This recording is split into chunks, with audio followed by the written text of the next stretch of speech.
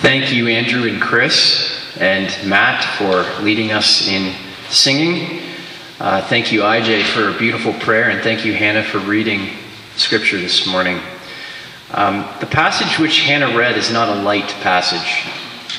So let's ease into it this morning, shall we? Let's start with a ridiculous question. What's your favorite Winnie the Pooh character? Tigger. Eeyore. Come on, everybody. Eeyore. Silly, bouncy Tigger. Cute, cautious Piglet. Energetic baby Roo. Any takers? No? Slow but lovable Pooh Bear himself. After all, honey is spelled Hunny. But what about Eeyore? You know what? I'm glad you're here, Stuart, because the last time I preached in chapel, you weren't here, and I was going to start to take it personally, but I won't. Eeyore. Here's some trivia about Eeyore. Now, cue the snobby English majors when I start talking about the Disney production of Winnie the Pooh. But do you know who voiced Eeyore in the Disney production of Winnie the Pooh? Optimus Prime. The same guy who did Optimus Prime in Star Wars. Can you picture Eeyore saying, "Before time began, there was the cube"?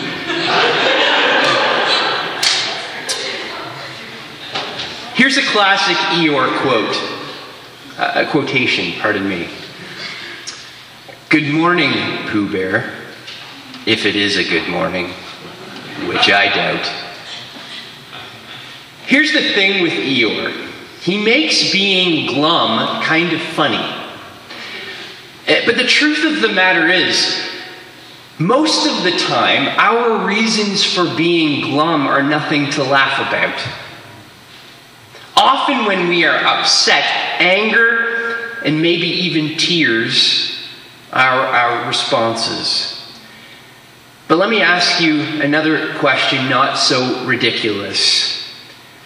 Have you ever been so upset, so distraught, that anger and tears weren't an option?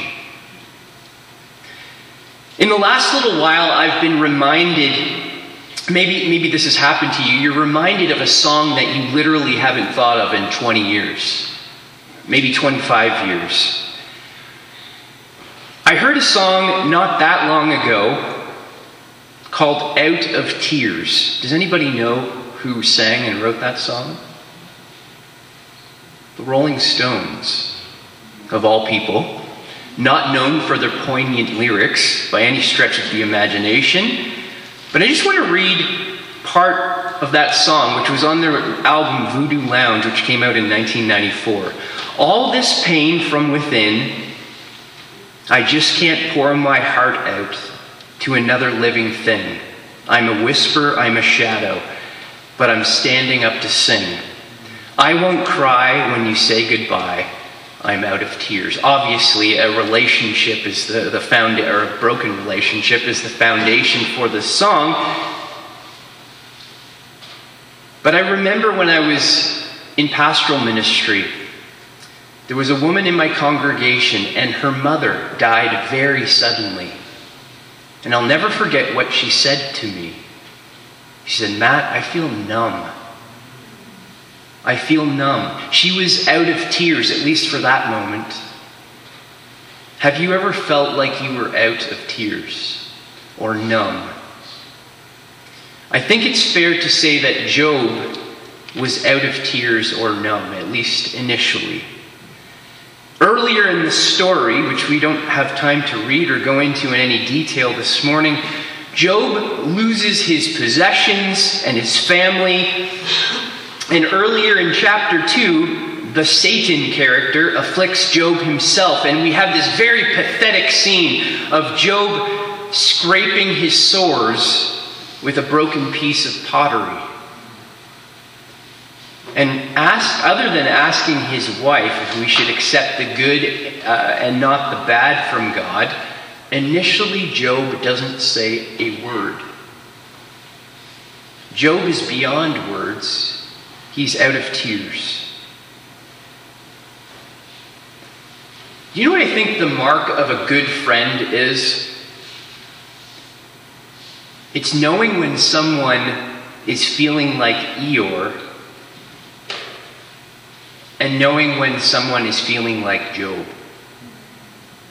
Because they require drastically different responses. If someone's feeling like Eeyore, it may be appropriate to try to make that person laugh. Turn that frown upside down. Let's go to Dairy Queen and drown our sorrows in a blizzard.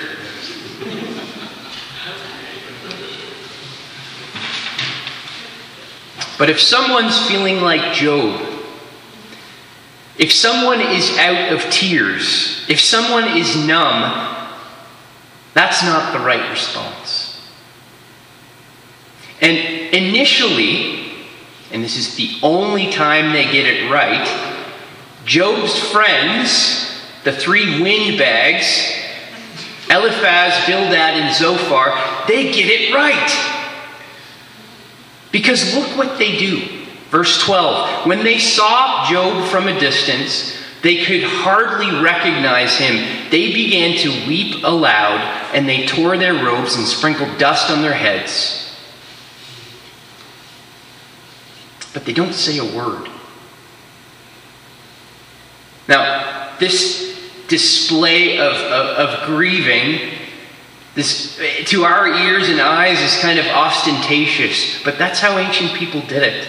And I would give them credit. At least they let it out. And Job's friends were sympathizing with him. Job's pain was their pain. They even cried for Job, who could not. And as followers of Jesus, this is what we ought to do for one another. Bear each other's burdens and fulfill the law of Christ. Rejoice with those who rejoice. Mourn with those who mourn. Sharing someone's pain with them is not small potatoes, to use a maritime expression, or ministry light. So often, I think we've convinced ourselves, or we've thought that, oh, I have my Pauline theology ducks in a row. I'm good to go. That's not the only thing there is to the Christian life. And Job's friends sympathize with him. But they also do something else. And it's worth emphasizing. They shut up. They don't talk. No one spoke a word to Job for 7 days. If only they had kept that up. But then we wouldn't have the book of Job, so yeah. They make up for their silence later on. But sometimes good friends just need to listen. And here's the thing. If our friend wants to talk, we're there. If our friend wants silence, he or she will get it, but we're still a comforting presence. So when someone we know is out of tears or numb, will we cry with them? Will we keep our words to a minimum? We need a roll of duct tape and self-inflicted application. Will we show that we care? Now, sidebar. Very important sidebar. And here's a bit of a challenge. I kind of sound like Harry saying something like that, right? If one of your friends is speaking into your life that you need professional help, listen to them. Amen. As followers of Christ, we are never expected to give help we aren't qualified to give. And it is wrong to expect others to do that. End sidebar. Job eventually breaks his silence. And you get the sense Job was an all or nothing kind of guy. He really lets loose. First, Job wishes he had never been born. May thick darkness seize it. May it not be included among the days of the year, nor be entered in any of the months. Job wished he could wipe out the day he was born as if it never happened, Remembering his birthday only reminded him of all of the suffering and the terrible things that had happened to him. Then he ups the ante. He wished he died in childbirth. I read this. Maybe you read this and you say, is this really in the Bible? My Old Testament students, I know I say that all the time. Is this allowed to be in the Bible? Are characters in the Bible allowed to think these kind of thoughts? Again, I ask you, have you ever felt like Job? Have you ever been that dejected? Some of us have felt like that more than others. Maybe some of us have never felt quite that bad. But I think many of us have felt maybe something approaching that at one time or another. And I think there's some things that we can learn from Job.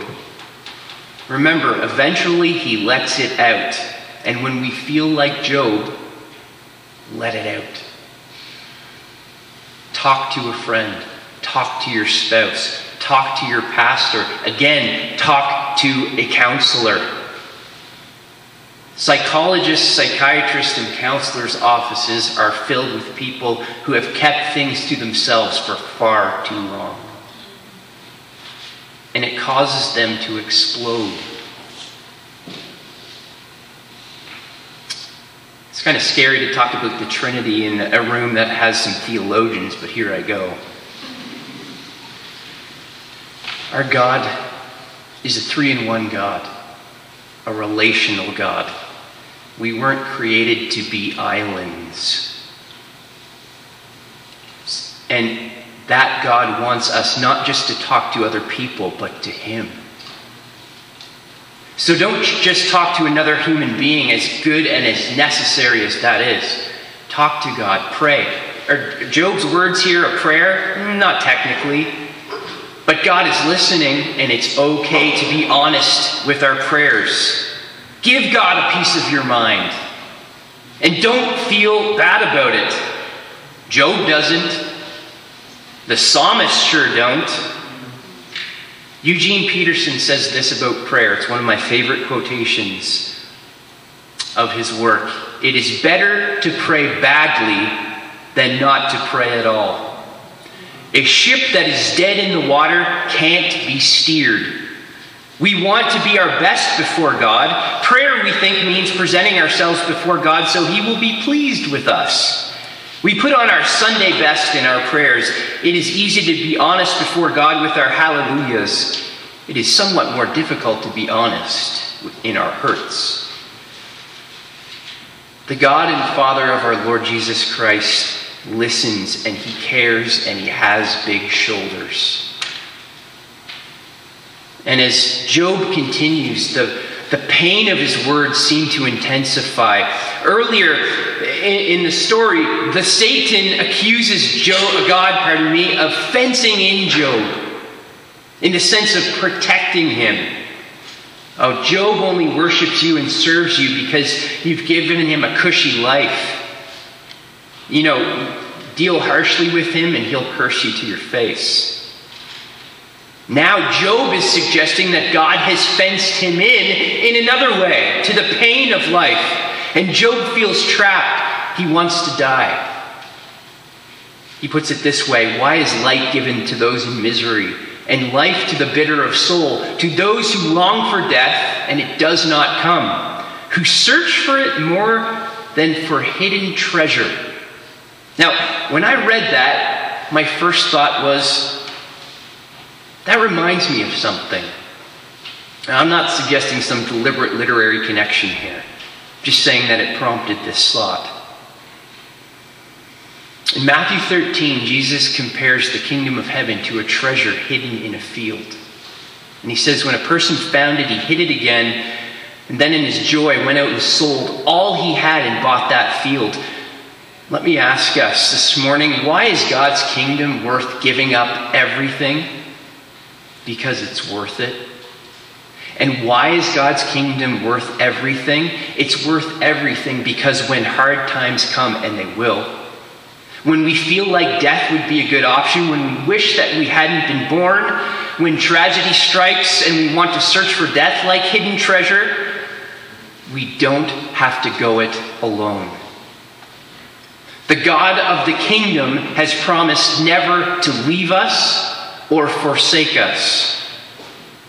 When life is rough, my experience has been this.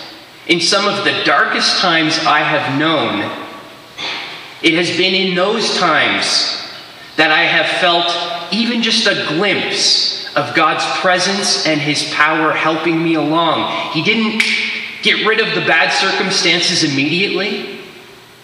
I don't want to paint some rosy picture of the Christian life that is a fantasy. But he is there with us in the midst of our troubles. Jesus knows, Jesus cares, he is our help and our rock. I love the way, and again, treading on dangerous ground, talking about the Gospel of Matthew with my colleague Danny sitting a few pews ahead of me, but I love the way the Gospel of Matthew begins and ends with Emmanuel. The quotation from Isaiah 7 at the beginning in chapter 1, and the statement in the Great Commission at the very end of the Gospel, surely I am with you always to the very end of the age. To close this morning, we are in the season of Lent. May we fast this season from being indifferent to others' needs. And may we model Jesus' presence and listen. May we fast from burdening others who don't have the skills or the qualifications to help us, and instead reach out to those who can and are equipped to do so. And may we fast from being so quick to forget that we serve a God who in Christ has promised to be with us always. Let's pray. Father, we thank you for this hard story of Job. From time to time in our lives, sometimes for long periods of time, we suffer. We don't understand why, the ins and outs of it. But we thank you for the promise that you never leave us or forsake us. May we be that gospel presence in the lives of others. And may you give us the wisdom and the courage to seek out the help that we need, and appropriately. We ask these things and we thank you for these things in Jesus' name. Amen.